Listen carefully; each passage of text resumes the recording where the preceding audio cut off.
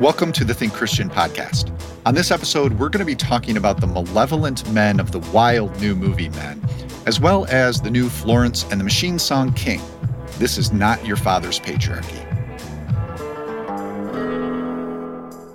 I'm Josh Larson, editor over at thinkchristian.net and host of the TC podcast, where we like to say there's no such thing as secular. Well, we should probably set our terms right from the top with this one. What do we mean by patriarchy? Christians, after all, talk of the patriarchs of the Old Testament. Men who, yes, were part of a patriarchal social structure and certainly had their personal failings, but were also faithful followers of God and key figures in his redemptive plan. So it's not necessarily Abraham, Isaac, and Jacob we're specifically thinking of when we discuss patriarchy on this episode. Rather, it's something like this. A male-dominated social structure that warps God's plan for humanity. So practices and assumptions that especially cause harm to women by devaluing their imago Dei. Basically, anytime manhood gets in the way of recognizing women as created beings made in the image of God, worthy of equal dignity. Now, all that being said, the original biblical patriarch, Adam, will certainly come up in our discussion of Men, a contemporary set horror film that also takes place, allegorically at least, in the Garden of Eden. Abiel Chessie is going to join me for that. Also on this episode, I'll talk to Sarah Welch Larson about King, a new Florence and the Machine song that has patriarchy on its mind. First, though, we are 9 reviews away from reaching 100 reviews on Apple Podcasts. That is important because these reviews encourage Apple to put our show on the radar of new listeners. So if you would like to help us get to 100, it's easy to leave a review right now as you're listening. In the Apple Podcasts app, scroll down to click on the show link. It'll read Think Christian. Then you can scroll down again until you get to ratings and reviews. You can leave one right there. We appreciate it. All right, time to confront the patriarchy with Sarah Welch Larson and Florence and the Machine. Sarah Welch Larson is back on the Florence and the Machine beat for us. She wrote about 2018's High as Hope and is now back to consider Florence Welch's new album, Dance Fever. Welcome, Sarah. Hello. And just to be clear, no relation to Florence Welch. I know. That's right. Yeah. I thought about that as I was putting some notes together. Where would you say your Florence and the Machine fandom level is at these days? I mean, high enough that I would like to see her in concert, but haven't had the chance to at this point. But I've been listening to her for a good amount of time, probably not like from the moment that she burst onto the scene, but pretty shortly thereafter. So okay. And I think she's coming our way, right? Chicago way for a concert, actually. Beginning of July. So, I'm really bummed to be missing that one, unfortunately. Okay. Yeah, so she's getting out there in support of this album. Now, I think of Florence Welch as this powerhouse vocalist with bombastic instrumentation to match. So Dance Fever, that stood out to me right away as an interesting title. I can imagine thrashing to some of her choruses maybe, but dancing might be something else. I don't know. Give me an idea what you think is going on with this album, Sarah. And then maybe you can talk a little bit about the song we want to focus on, King. How does that fit into it? Is it part of a larger thematic concern, or is it a bit of an outlier in the context of the other songs? Dance Fever definitely feels like it's kind of a return to some of her more Baroque tendencies. I feel like her previous album, High as Hope, was a little bit on the thinner isn't the right word for it, but definitely on the more delicate, dreamy, like kind of spiderwebby kind of level. And this is definitely laying like a lot of heavier details and a lot of, weight and heft back into it. She's, like you said, she's got this incredibly lovely voice that's just this incredible, like, deep belting, like the kind of music that I like to sing along to, but only when nobody else is around because I can't possibly match hers. Sure.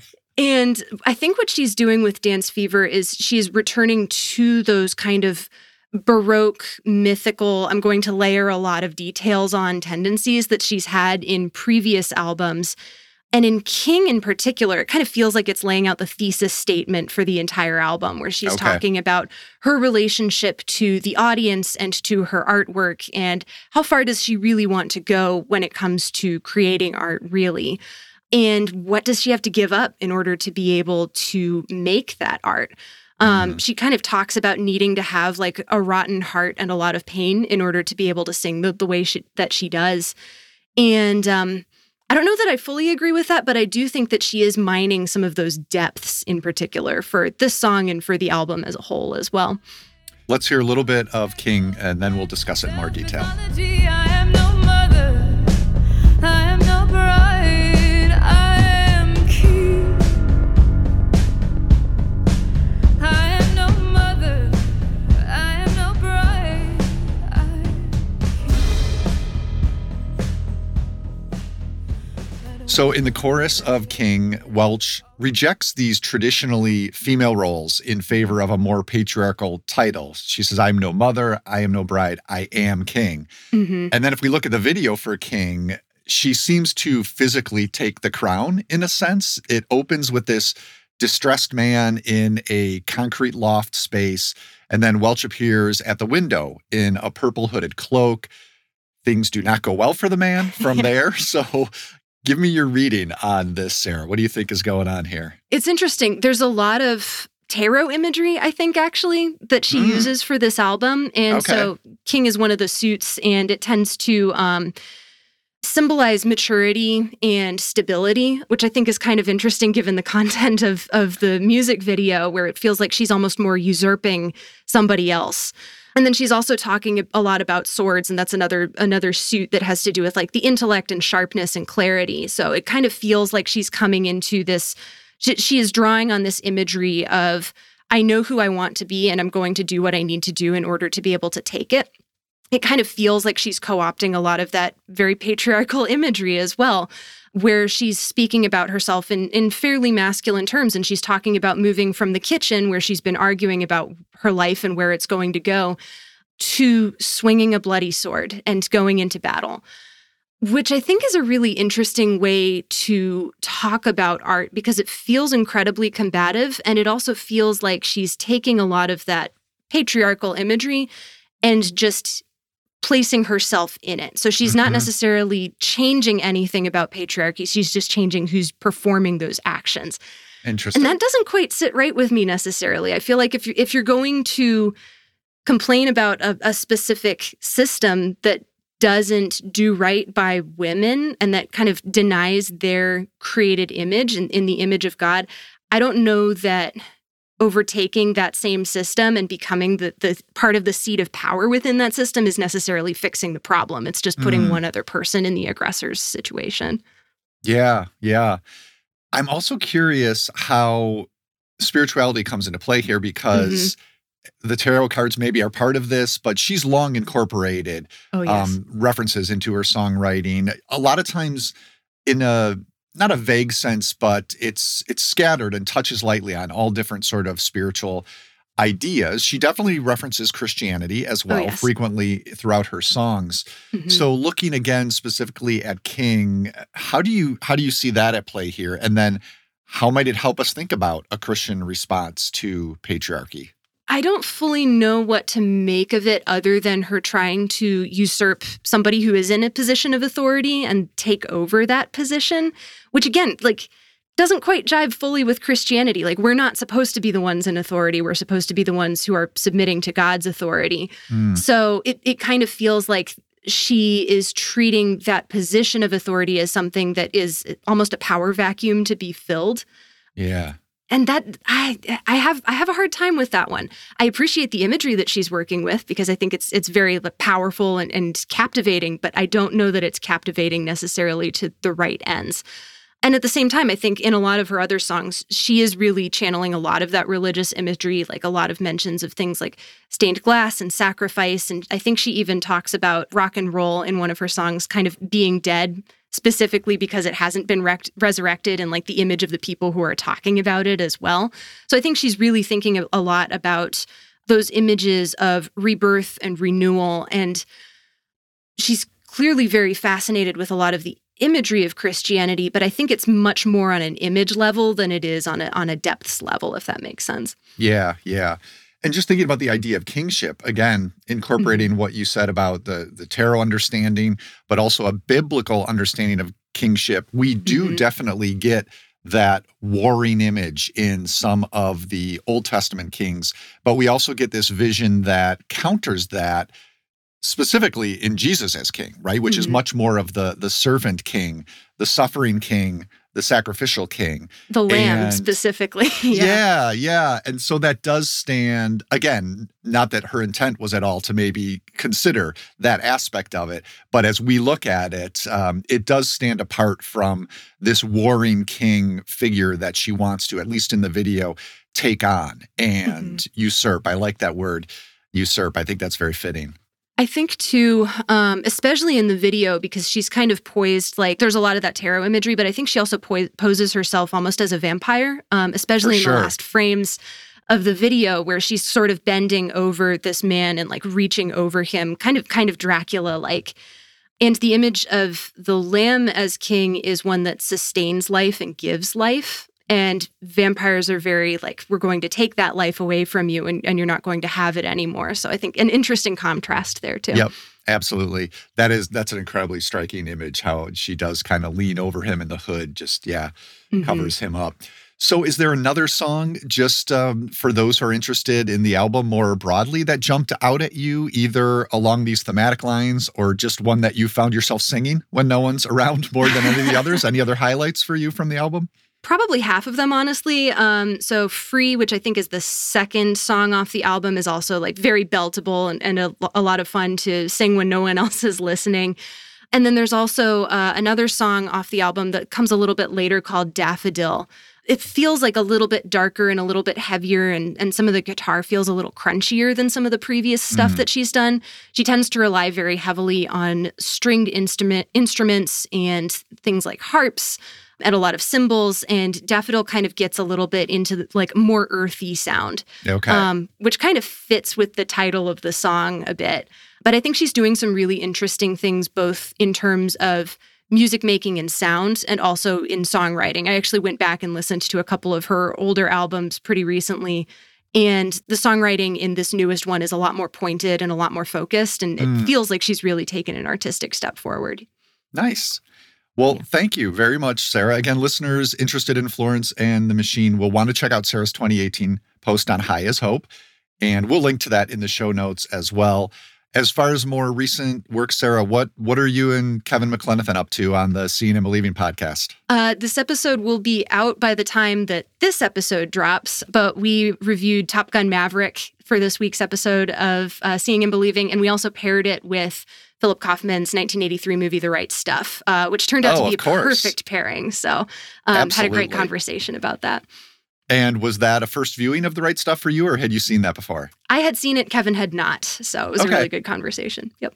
Nice. Yeah, I know you guys flip that around. Someone gets to watch something for the first time. So love that pairing. We will look for that. Again, that's the Seeing and Believing podcast. Thanks so much for coming on the TC podcast, Sarah. Thanks so much for having me. This is a man's world. This is a man's world.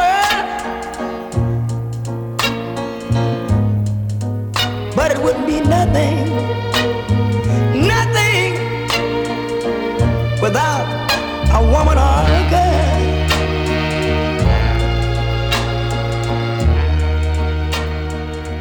You see, man made the cars.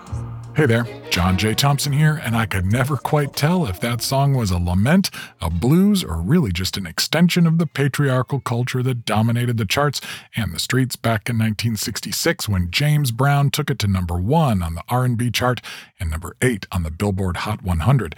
Although he was clearly riffing off the title of the 1963 comedy It's a Mad, Mad, Mad, Mad World, there's nothing funny about Brown's take.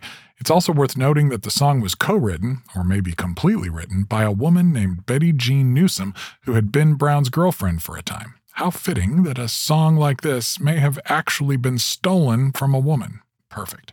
That's just one of the songs I have pulled together for this episode's corresponding playlist. Patriarchy, it turns out, has fueled some pretty great music over the years. From Johnny Cash to Kendrick Lamar's newest, and Madonna to Florence and the Machine, even some Green Day and a Belle and Sebastian song you'll hear a bit later in the show. It's a pretty deep list. Find it all by searching for the Think Christian profile and following it, or simply click the link in the email you get from us. You can follow the latest episode mix, and it will always update automatically whenever a new show launches. You can also find the massive archive list and all of the other mixes I've made for previous episodes. Until next time, this is JJT, hoping that all of the Arkies in your life are actually worth following. Peace. Josh Larson here, back with the TC podcast. It's no easy task trying to wrap your mind around the films of writer-director Alex Garland, Ex Machina, Annihilation, and now Men. But Abby Olcese is up for the challenge. Welcome, Abby. Thank you. I will do my utmost. All right, good. I am glad you are here specifically because your earlier Think Christian piece on Garland's Annihilation, it was one of those that did help me appreciate that movie a little bit more than I initially did. Initially, I found it to be a little bit diffuse, I think, but you put it in the context for Think Christian of Ash Wednesday. And that specifically kind of gave me just one end, one kind of angle, a way into that movie. Because I think that's helpful for his films, to find a way in and somewhere to anchor your thoughts, your questions, your wonderings. Now, it's interesting how people have responded to Men, because some, I think you hinted before we started recording here, had similar experience in terms of trying to wrap your mind around what was going on. But on another level, it's kind of simple. And it comes down to that title, right? Annihilation is a huge idea and has so many things that could be connected with it. Men, it's about men. I mean, apparently, we'll get into it's about a lot more. But on the surface, we know this is going to be about men. So let's start, Abby, with if you can give a spoiler-free plot description to listeners. At the top here, we're not going to spoil anything, if that's possible. A very light description. Yeah. We'll get into spoilers a little bit later, but maybe a basic plot description and then a sense of what you think Garland is basically interested in here. Okay, yeah. I'll start by saying that this was a movie that it kind of took me a while to process. So if people are coming to it with kind of varying reactions about what it was they saw, I feel like that's perfectly reasonable. But at the outset, it's essentially about a woman played by Jessie Buckley named Harper, who arrives at a country cottage. It's slightly larger than a cottage, but not quite a manor. It's a nice house that she has rented for a couple of weeks to help her process a pretty major trauma that's happened in her life related to her marriage and her husband, who is not with her when she arrives at the cottage. And so while she is there, she is kind of accosted by various men in this village. There's only, from what we understand about this village, it's only inhabited by one type of person, and that is Rory Kinnear, playing a variety of different characters. And that extends to the owner of the cottage where she's staying, the guy who runs the pub, the policeman, a vicar, a very creepy, 12 or 13-year-old boy whose face has been kind of Aphex Twin mutated to look like Rory Kinnear's, and also a very silent, naked man that stalks her throughout the course of the movie. And all of these characters have varying kinds of violent, patriarchal attitudes toward Harper's experience, what she's feeling, why she's feeling it, why she's reacting to things the way that she is. And she, in turn, is just basically trying to survive and find healing in this place that she has set aside for herself, and not finding that is a successful experience for her at all. Yeah, and, in case some are worried that finding out Kinnear plays all those parts is a spoiler, that's actually in the trailer. Now, I was fortunate enough to not have seen the trailer, so it took me a while to catch up with the movie on that front. But it does become obvious, fairly quickly after she gets to this cottage. And that's maybe the major gambit of the film. I'm curious how that registered for you. I think you're right. There are definitely violent variations of men we see, but also this landlord, the first Kinnear incarnation we see, he's more of a passive aggressive, just comments he makes they're patriarchal, but sort of in this old-fashioned, out of it uncle way.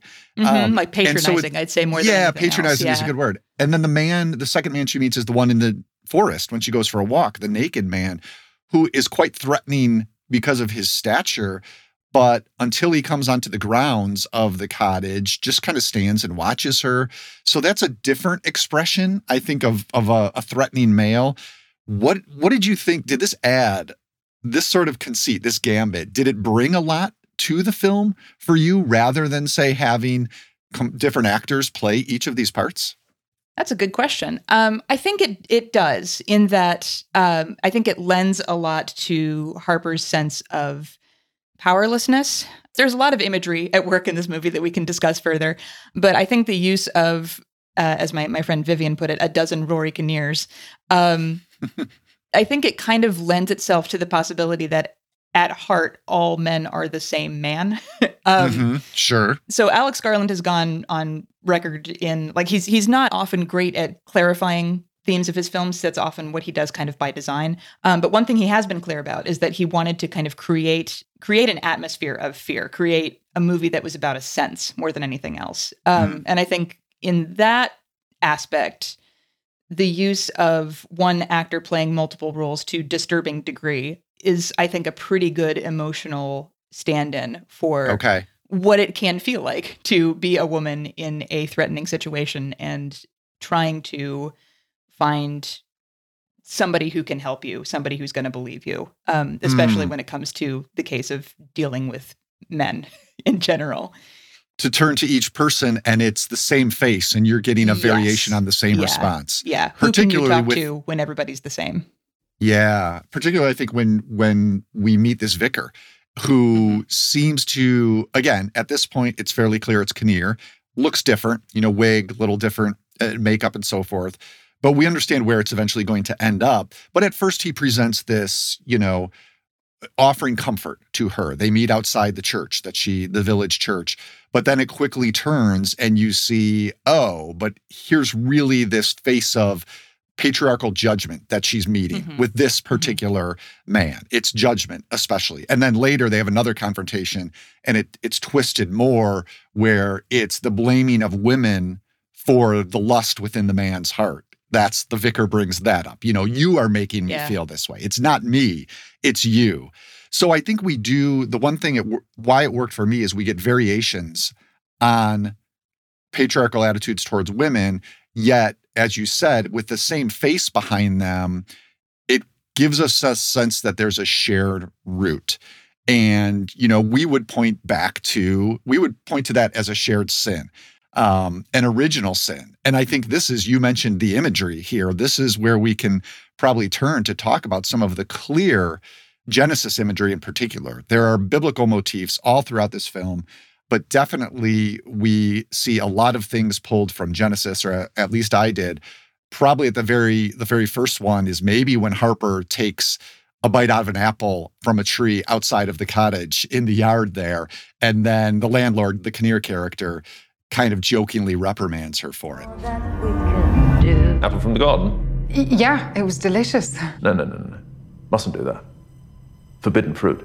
Oh, God, sorry, I'm joking. It often feels to me like Garland is pulling from familiar imagery, including biblical imagery. And he's also used kind of Genesis-based themes for a lot of his works, not just this. And I think Alyssa Wilkinson, in her article in Vox, had a bunch of really good observations about Garland's interest in kind of Paradise Disrupted. I think we're looking at a couple of different versions of that, right? We're looking at the kind of larger mankind disruption of paradise, maybe a darker sense of, like you mentioned, kind of the root of patriarchy, where that comes from, where it starts. And also, we're looking at one person's particular desire for paradise that's being disrupted, like Harper's. So when she first arrives at the house, when she's walking through the forest in the back, it's a really innocent and light and lovely few scenes. That to me, like I resonated with that emotionally very, very deeply. I've had experiences like that where you just walk and are present and feel nature kind of healing you and allow yourself to kind of wander. And then that is suddenly disrupted by the arrival of the naked man, who then stalks her for the rest of the film. So I think we're getting a couple of senses there that maybe paradise isn't, it's something we've messed up for ourselves. We're never going to get it. It's never going to come back, which is, I think if you're looking at it from a purely worldly sense, he's not fully incorrect there. I think it's also worth noting that he also uses imagery that's pretty common in British folk horror. So the Green Man is a repeated motif. The Naked Man himself is, I think, a representation of the Green Man. There's a moment where he attaches a oak leaf to the front of his head that makes him look like that carved figure. It's a crazy image because if I'm remembering correctly, it's even there are like scratches or cuts he has that he sort of sticks the twigs in, an element of body horror, and there's a grisliness to that. It's incredibly unnerving. Yeah. And I think the Green Man is an image that is common in Britain, but nobody's able to really fully identify what the original meaning of the character was. We just know that it's been around for as long as there's been Britain, essentially. But the way that it's used in British folk horror is often pretty menacing. It's kind of both a sense of connection to something ancient, connection to the land, connection to nature, but also in a lot of British folk horror movies, that nature and that tradition is actively trying to kill people. So there's kind of a question of modernity and maybe the original sin of colonization, or just a lot of things that are tied to history in Britain specifically. And I think both of those kind of lend themselves to amping up that atmosphere of fear, right? Like we see the Green Man and you're probably going to expect a certain amount of menace. You see Harper eating the apple, you see images of Genesis, and you get a sense of original sin. Those things are kind of tied together. And even if there's not something specifically being stated in those moments, I feel like in both cases we're drawing on like a shared cultural imagery sense to kind of help us get in a headspace where we're going to feel what he wants us to feel. It goes back to what you're saying before about it evoking a feeling more than one specific idea, which is why I've seen some critics complain about this movie being as literal as its title and finding it to be a little deadening because you get it from the title and it offers nothing new. But I would say in the way it does evoke this mood through these different references, I found it pretty compelling. I'm glad you brought up the Green Man too, because that was a figure I was unfamiliar with. So my mind went, from the tree and the apple, I'm already thinking Genesis. I'm seeing him as an Adam figure in a way. And I'm even looking at the leaves, and is he covering himself up like the fig leaves in the Bible? Like how does this all come into play? But absolutely, the Green Man makes even more sense, knowing that there's that tradition in British folk horror as well. So all of that is in this mix. Should we get to the really weird stuff, as if that wasn't weird enough, and maybe talk about the ending and do a little spoiler talk here, mostly because I just want to hear what you make of it, what your take. Yeah, let's dig in. All right, let's do it. So again, listeners, if you plan to see Men, maybe you want to pause here, skip ahead a little bit, and pick up with us later. But we're going to spend a few minutes on the ending itself, which is this confrontation between Harper, and it begins with this Adam/Green Man, right? Isn't that the first figure who comes through the arch or is it, it's not the landlord, is it? No, I think it is the Green Man. He comes in and then gives birth. Yeah. Yes, it's one of these men that she's been meeting at any rate, who literally, you said gives birth, and people may be thinking you're alluding to somehow this magical realist way. No, this is like full on, you're at the hospital and the dad's got the camera in a very intrusive place. This is what we're seeing in this scene, but it is a man giving birth to another one of the men who we have met in this movie. And that proceeds to happen a number of times until this eventually has pushed Harper back into the cottage. And the final man who is quote unquote born is her husband, who we know from the very beginning of the film and repeated flashbacks. And we've also learned was abusive to her and threatened suicide as a way to manipulate her. And the act that resulted in her leaving is he went upstairs to a neighbor's apartment, and the movie doesn't want us to know for sure, but either did jump or slipped from their balcony and she saw him fall to his death. So that is the trauma she's gone to process at this cottage. And this is the figure who emerges, who is finally birthed. Okay. What were you thinking while watching this, Abby? And what do you make of it now? Well, initially, just shock. Yes. It's a pretty shocking image when the first character, when the Green Man comes in and has this just giant swollen belly. So not only is it pregnant man, it's like, imagine a belly filled with cannonballs. Like, it's huge. Yes. And then gives birth. And then that character comes out pregnant and then gives birth. And it's very visceral and frightening. I believe the Green Man character, is he still injured in the way that her husband was injured with like the split hand? It's a good question. A number of the men who appear share the same injury. Because one touch I liked is how they all are kind of, holding that against her too. Like, look what you did to me, blaming her, using her self-defense as a weapon against her, essentially. I don't remember if specifically the Green Man has that wound, but a number of them do. Yeah. So you see these characters that have kind of an echo of her husband's wounds, and which I think kind of gives you a sense of her own grief and sense of guilt in some way related to that. I really liked what you said about the Green Man also being maybe kind of an Adam figure, in that with that character being the first one to appear and give birth, I feel like that has some symbolic significance. Maybe we're getting like this kind of primal origin character giving birth to one man who gives birth to another man who gives birth to another man, maybe suggesting a sense of progression, resulting in the reappearance of her husband, James, who is played by a different actor, not Rory Kinnear. That's right. So that's a little different. But the final thing that he says to her, she asks him, "What do you want from me?" Basically, just asking both this figure of her husband and I think the larger specter of evil that's been haunting her at large for the rest of the movie. And his response to her is "your love," which is just like the neediest response that a person could give another person that they've been terrorizing for the last however long. And I think is meant to kind of suggest the needy intrusion of men into the lives of women in some instances. In the sense of Harper's relationship to her husband, James, I think it's worth noting in that relationship, it feels like she wasn't allowed to have much agency, which is the reason she wanted to leave in the first place. Yep. And so I think we're getting kind of an echo of that, basically. She's in her trying to get away from that situation and trying to heal and trying to move on. She is, again, trying to assert her own agency as a person with needs, who is meeting those needs and having taking care of herself, taking time for herself, and still not being allowed to do so because this needy, intrusive, emotional presence in her life just will not let her. So I think there's some truth to that in the experience of women in the world at large. I think there's some truth in that relationship specifically. So I think it works both allegorically and in the story itself. I've also seen in interviews that Garland has said that this is not something that exists solely in Harper's head, that it was important to him that it not be that. Interesting.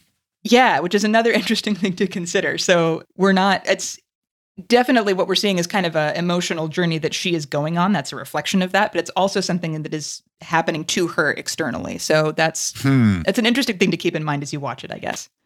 Yeah, especially because the very ending, I think, could be read as it might have taken place all in her own head, which I think would be, I think he's smart to say that, because if that is the case, I think that's a little problematic. It's another feeding of the, well, we don't need to believe her because she was making all this up anyway. And I think that would undermine a lot of what the movie is doing. Quickly should add, her husband is played by Papa Essiedu, who, as I said, appears at the beginning and then in various flashbacks. I like that you said echo, how these birthings are echoes, because an echo literally plays a huge part in the sound design. On that walk through the forest early on, she comes across a tunnel, and before she sees at the end of the tunnel the naked man, she just stands there and makes a few musical notes and lets them bounce back and forth in the tunnel very beautifully. But then those echoes, her own voice comes back to haunt her later in the film during some very intense moments where she feels threatened. And it's kind of an inversion of the beautiful echo before becomes something that is scary later. I think it's also back to the births. For me, it was an ironic inversion of a very maternal female experience that here is being co-opted by men and turned into something that is threatening instead of beautiful. It kind of works the same way. Those births are the way the echoes have been distorted by the men threatening her. So I, like you, my jaw just kept dropping every time we got a new quote unquote baby. And it took a while to try to figure out what the heck that could have meant. But you touched on the generational thing, which I do think is a part of it too, is that this goes back to the original sin idea, is at the fall, everything was broken, which does include male-female relationships, which were meant at the beginning in God's good creation to be a full partnership and a chance to enjoy each other's presence. And one of the fallouts of the fall is that has been corrupted really from the beginning and passed down through these generations until we get, I really like what you said about it working allegorically and within Harper's narrative, because we've been getting it ever since. And also we've been getting it in this very specific way for her with this very specific man. It does come down to one man for her that she's dealing with. And so I do think it's a very gruesome way to maybe bring that home, but does work for me. Yeah, I would agree. I like where this conversation has gone. I feel like I understand the movie more. I feel like it's kind of one of those movies, right? You really need to go talk it out with people to complete the experience. In general, I find that that's something that Alex Garland's movies do really well. And I kind of appreciate his intentional lack of clarity about not just what his movies are about, but the way that his movies are about those things. I think he really is a filmmaker who's interested in generating conversation and to have people ask questions. I think in this particular case, there's a question worth asking that as a male filmmaker, is he suited to tell a story like this? And it's a really good one. Yeah, I think mileage may vary. I do think that there's the question as to, like, as a woman, I have felt the way that Harper has felt in certain situations in my life. I both appreciate the fact that somebody recognizes those for what they are and can put them in an emotional perspective that feels artistic and thoughtful, but also kind of resented having to watch that and feel that as somebody who goes through that feeling. However, I think ultimately I am still glad that it exists as a piece of art. I think it's generating some really interesting conversations. Yep. Yeah. Does it matter that a man made men? I think that is one of the hanging questions that is still out there and worth debating. And to that end, this is probably a good opportunity to remind listeners that you can send us feedback very easily. tcpodcast@thinkchristian.net. We have set up to get emails from you. So if you have seen Men and have other theories, want to weigh in on that question Abby just raised about a male filmmaker making a movie like this, would love to hear that feedback. So again, send that to tcpodcast@thinkchristian.net. Thanks, Abby. We will link to your TC piece on Annihilation as well, because that definitely connects here. And with Pentecost just passed, but still on our minds, it's worth reminding listeners that you have an installment in your church calendar series you've done for us, films connected to the church liturgical calendar. So 5 films for Pentecost is a really good one and worth checking out this time of year. So we'll link to that as well. Thanks as always for all the good stuff you do for us, Abby. Thanks, Josh. It's been a great conversation. Thanks for having me. The way he tells it, no, that wasn't everything. You hear a clumsy move, I see it threatening. Don't wanna see him, I don't wanna see him. Do I have to justify the way I'm feeling? We walk the long way underneath the bright moon. Reclaim the night, don't lose another. And cross the street, here's someone close behind you. Turn day to night, stay undercover. His name's That's Belle and Sebastian's Sarah Martin singing there on Reclaim the Night. But she could be speaking for Harper, the tormented woman at the center of men. Reclaim the Night comes from Belle and Sebastian's latest album, A Bit of Previous, which I highly recommend. Vintage stuff from the Scottish indie pop band there. Because so many of its stories are set in a patriarchal context, the Bible can be misinterpreted by some as a patriarchal text. But then we have something like Proverbs 31, which paints a picture of what has come to be known as the Proverbs 31 woman. Catherine Freeman, a regular guest on the podcast, wrote about that passage on the TC website a while back. Now, longtime listeners will not be surprised to hear that Catherine connected it to Beyoncé's Run the World Girls. In that piece, Catherine describes Proverbs 31 as a countercultural allegory of the value of women.